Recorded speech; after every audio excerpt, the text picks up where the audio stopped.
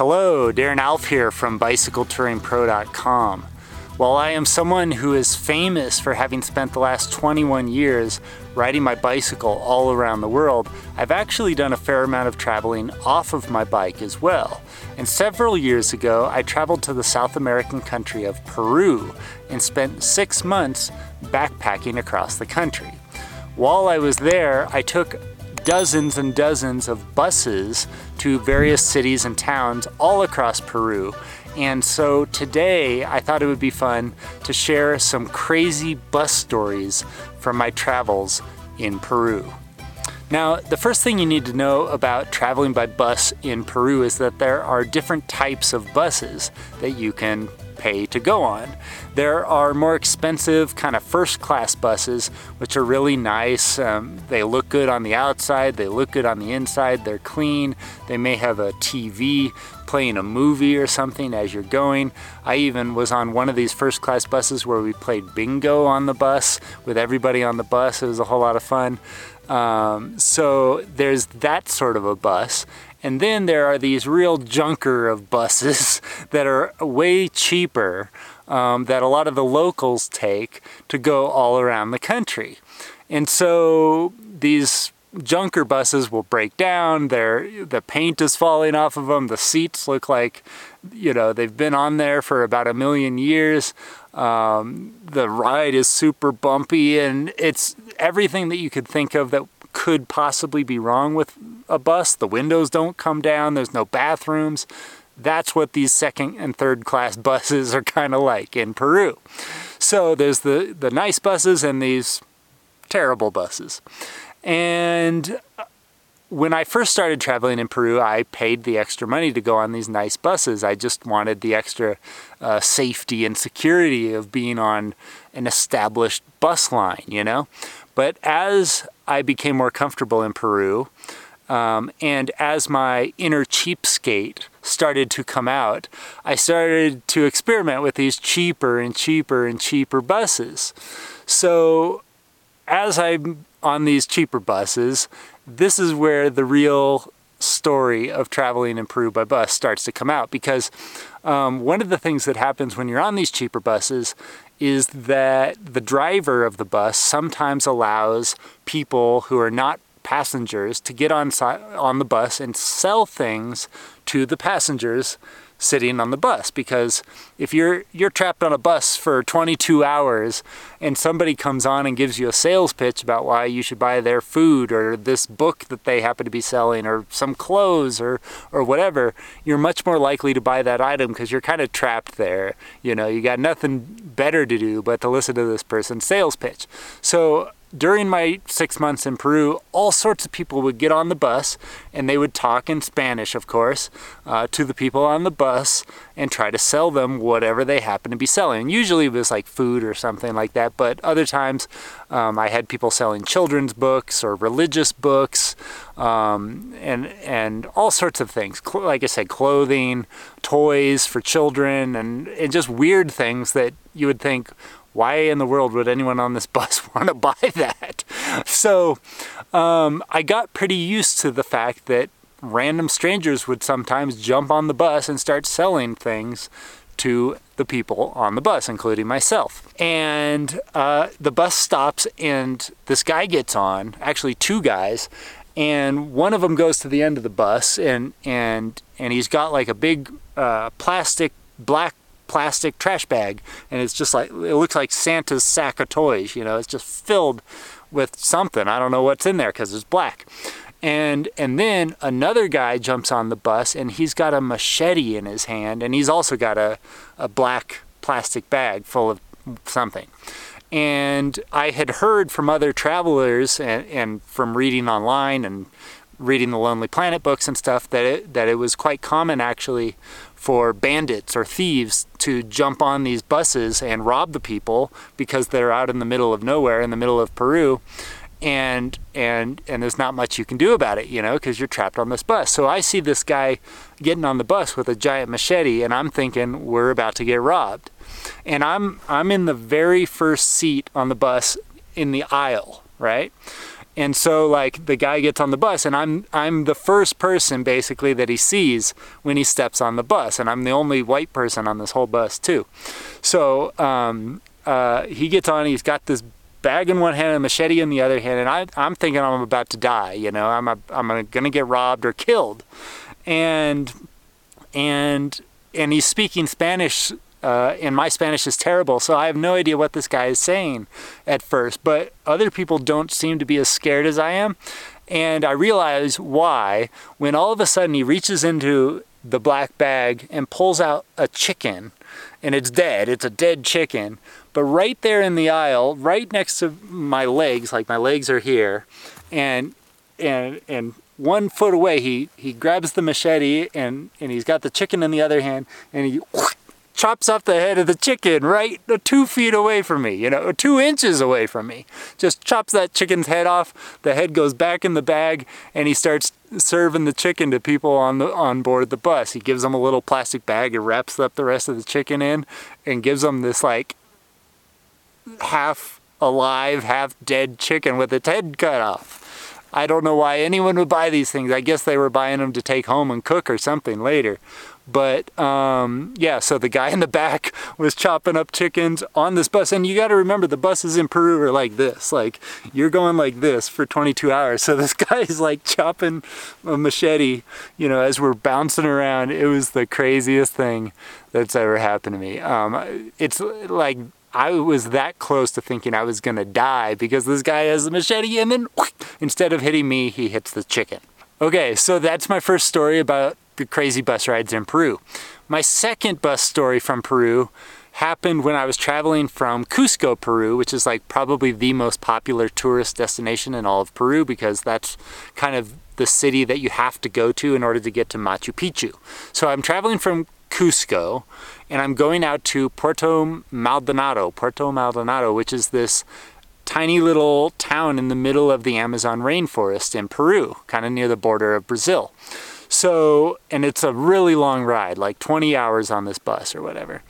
And we're going, and we're way up high in the mountains. And we go all through the night, and we don't stop, and there's no bathroom on board this bus.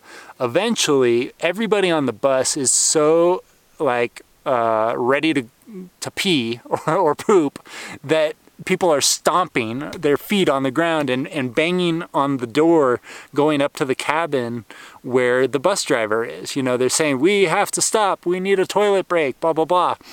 And so eventually the bus stops, and we're at the top of this mountain, and it's snowing outside. It's that cold. And it's snowing, and the ground is covered in snow. We stop for a minute, and the bus driver says something, again in Spanish, which I can only understand as like 3 minutes or something. So we're gonna stop for 3 minutes, and everybody just piles out of this bus. Women, children, men, you know, families, grandmas, everybody. And just in a line on the side of the bus, everyone is dropping their drawers, peeing, pooping, men, women, you know, like the women have these big dresses, a lot of them do. So they're peeing like, and they're kind of using the dress to cover themselves up as they just pee in front of everybody.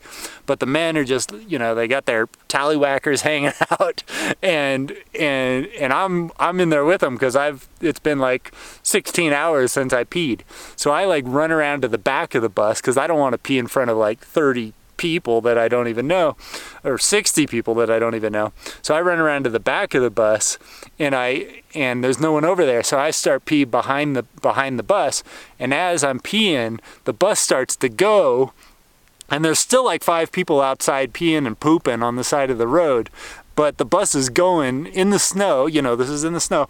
And so I zip my pants up really quick, and I'm running after this bus along with 5 other people who are about to be left behind. And we all jump into the bus, the door is still open, and the bus driver's like, come on, andale. And we all jump in the bus, like I'm helping like a little old lady get back on, you know, once I get on. And then finally we sit back down, you know, in our seats, and that was our rest break. Was like, it wasn't even 3 minutes, it was like a minute and a half, and then they were about to leave us on a snow-covered mountain. I mean, that's the kind of service that you got in Peru. So on this same exact bus ride, we were supposed to be there after like 20 hours, I think, or something like that, 18 hours or something. And in the morning, I wake up, because I fell asleep, I wake up and I realize the bus isn't moving. So I look out the window and there's, we're on the side of a cliff, basically. There's a huge cliff off to our left-hand side and another huge drop going down to a river on the right-hand side. And this is like in the Amazon rainforest. And so we're totally stopped, and I see that there's a whole line of buses and trucks and cars and everybody. We're all stopped. Everybody's stopped. So I ask like people around me, you know, what's going on or whatever, and I discover that there's a landslide up ahead because it had been raining. A whole bunch of mud and rock and everything had washed across the road, and the way to Puerto Maldonado was blocked. So we were all waiting for a big excavator or something to come and clear the rocks and the debris and the water and mud and everything from the road so that we could get through. In the meantime, we're just stuck there. And we end up sitting there for like 4 or 5 hours, something like that, you know, and we should have already been at our destination, but we aren't. So we're sitting there and it's a cliff. There's literally just sheer cliff to the left and sheer cliff to the right, and then the road. So there's nowhere to go other than the road, and all of the people from all of these cars and trucks and buses and everything are just kind of standing out in the road, or they're sitting in their bus or car or truck. And I have to go to the bathroom, and frankly a lot of people had to go to the bathroom at this particular moment, and I didn't just have to go number 1 this time, I had to go to number 2. And there's nowhere to go because we're on this road. The only place you can stand is on the road. So I'm like, I am in big trouble because there's no bathroom on the bus, and if I have to go number 2, I'm gonna have to do it on the road with like 100 people watching me. So I end up, you know, and I'm afraid to go too far also. Like, I don't want to, you know, wander off, because if they clear this landslide, the bus, everyone's going to pile back on the bus and they're just going to go. And I had learned earlier in the trip that they would legitimately just leave you behind. So I was afraid to go too far. So I end up walking back behind the bus, and I end up going like, I don't know, like a quarter mile down this road. And luckily I reach sort of like the end of the line where all the buses and trucks are, and I find this spot off to the right-hand side, which goes down towards the river, where I can actually kind of step down the hillside just a little bit, maybe about 30 feet down the hillside, and there's like a little bush, some bushes down there or whatever. So I run down this hillside 30 feet down, I drop my drawers, I do my business super quick, as quick as I possibly can. And, you know, and 30 feet up the hill there are just people walking past, and I'm sure several people did see me, but it wasn't like 100 people like it would have been if I had done it just right in front of my bus. But yeah, I drop my drawers, I do my thing, I run back up to the road, I sprint back to my bus to make sure I'm not going to be left behind. The landslide does eventually get cleared, and I do eventually make it out to the Amazon rainforest in Peru, which was honestly one of the highlights of the entire trip. But just getting there was a whole experience because of that bus ride, and because of the fact that I had to pee and poop in 2 very extreme scenarios. You know, 1 at the top of the mountain in the snow, and 2 on this road where there was nowhere private to do your business. So now, my third and final story from the bus rides in Peru happened in southern Peru, and I'm not exactly sure what the town was called. It was a very small town that I happened to be in, and I was traveling with 2 German tourists that I had met along my travels, you know. So the 3 of us were trying to get this bus from this very small town to Arequipa, which is the largest city in southern Peru. And unfortunately, by the time we got to the bus station, the one and only bus from this town to Arequipa had been sold out. All of the seats were sold out. And they said that, you know, you can buy a ticket for tomorrow, but you have to wait 24 hours in this very small town for the bus ride. And none of us wanted to stay in this town. There was like literally nothing to do there. So we were like, please, is there any way we can get on the bus? Like, we'll stand, we don't care, you know what I mean? And we had learned because we had spent several months in Peru at this point, that many of the buses would allow you to stand in the center aisle of the bus. Now, this isn't legal per se, I don't think, in Peru, but many of the lower class bus operators would allow you to buy a ticket and stand in the middle of the bus simply because they make more money by putting more people on the bus, right? But it's one of those things that's totally illegal. If you get caught standing in the middle, you're going to get in trouble. And all of the people that bought a legitimate seat on the bus, you know, in actual seats, are kind of pissed off when there are people standing in the middle of the bus, because those people in the middle are usually like, they have their hands up over the people or on their shoulders or on their seats because they're trying to hold on, and these bus rides are freaking bumpy, and you end up having like this smelly person's armpit, you know, in front of you for the entire 8-hour bus ride or whatever it happens to be.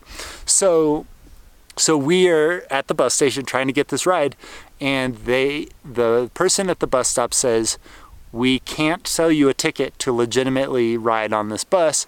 You can either wait tomorrow and go on that bus, or if you wait outside of town, outside of the area where the police check the buses to make sure that, you know, there aren't illegal riders on board, we'll stop really quick and pick you up. And then you can jump on board and pay the bus driver at that time. So we're like, okay, we'll do that, you know what I mean? So we're gonna illegally jump on this bus basically and hitch a ride back to Arequipa. And so what we end up doing is the three of us, myself, these 2 German tourists, as well as like there was some other local Peruvians. It was like an old woman and 2 kids and 2 other men, I think. So it was like 5 and 8, so 8 people total.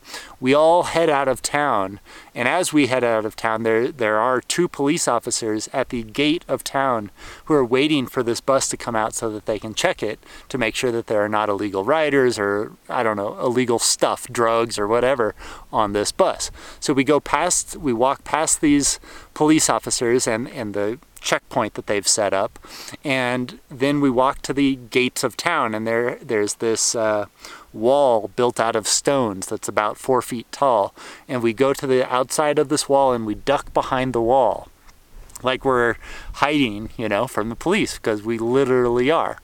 And eventually, a few minutes later, this bus comes by, and we see it stop up the road for the police. The police are checking the bus, and then it comes up towards us, and it slows down as it gets to this, you know, stone gate, basically, stone wall. And it slows down just a little bit. It doesn't even stop. All 8 of us, you know, the 5 locals and the 3 tourists, we all run out from behind this little stone wall, and we run up to the door of the bus. The bus door opens. We all jump in. You know, there's 2 little kids. We're like helping them get on the bus. And we jump on board the bus. We pay the bus driver whatever the fee was to ride back to Arequipa. And then we end up standing in the middle of this bus. And it was, I'm not exaggerating, this was like the bumpiest, most windy bus ride ever. We're you know, struggling so much just to hold on and stay upright on this bus ride, and we're exhausted. And I do believe it was 6 or 8 hours. It was really long. But, you know, and so we're just glad that we made it on the bus. But my one of the German friends that I had made, it was the woman in the group, she had bought this container of milk for whatever reason, just to drink, I guess.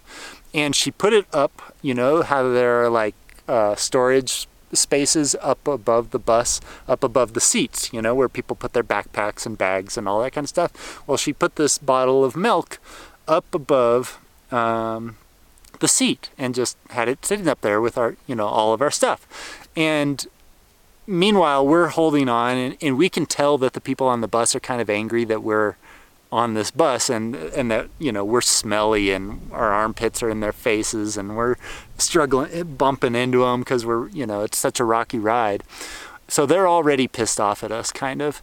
And then what happens is the milk somehow explodes open, probably because we were up at altitude and it was just a bumpy ride or whatever. Well, the milk bottle explodes open and it leaks everywhere on the whole right-hand side of the bus, so that basically milk is pouring down on top of every single person on this bus on the right-hand side. And that's the end of my story. So I hope these 3 stories from my bus travels in Peru have entertained you. If you like this video, please do me a quick favor and hit the like button.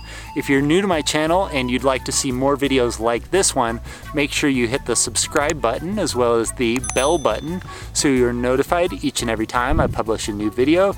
And if you are interested in learning how to conduct your own bicycle touring adventures, make sure you head on over to my website, bicycletouringpro.com, and pick up a copy of my best-selling book, The Bicycle Touring Blueprint. This is the book that thousands of people from all around the world have used to learn how to conduct their own bicycle touring adventures. So if you're interested in traveling on a bike like this one, make sure you pick up a copy of The Bicycle Touring Blueprint today. Thank you guys so much for watching. Once again, I hope you enjoyed these stories.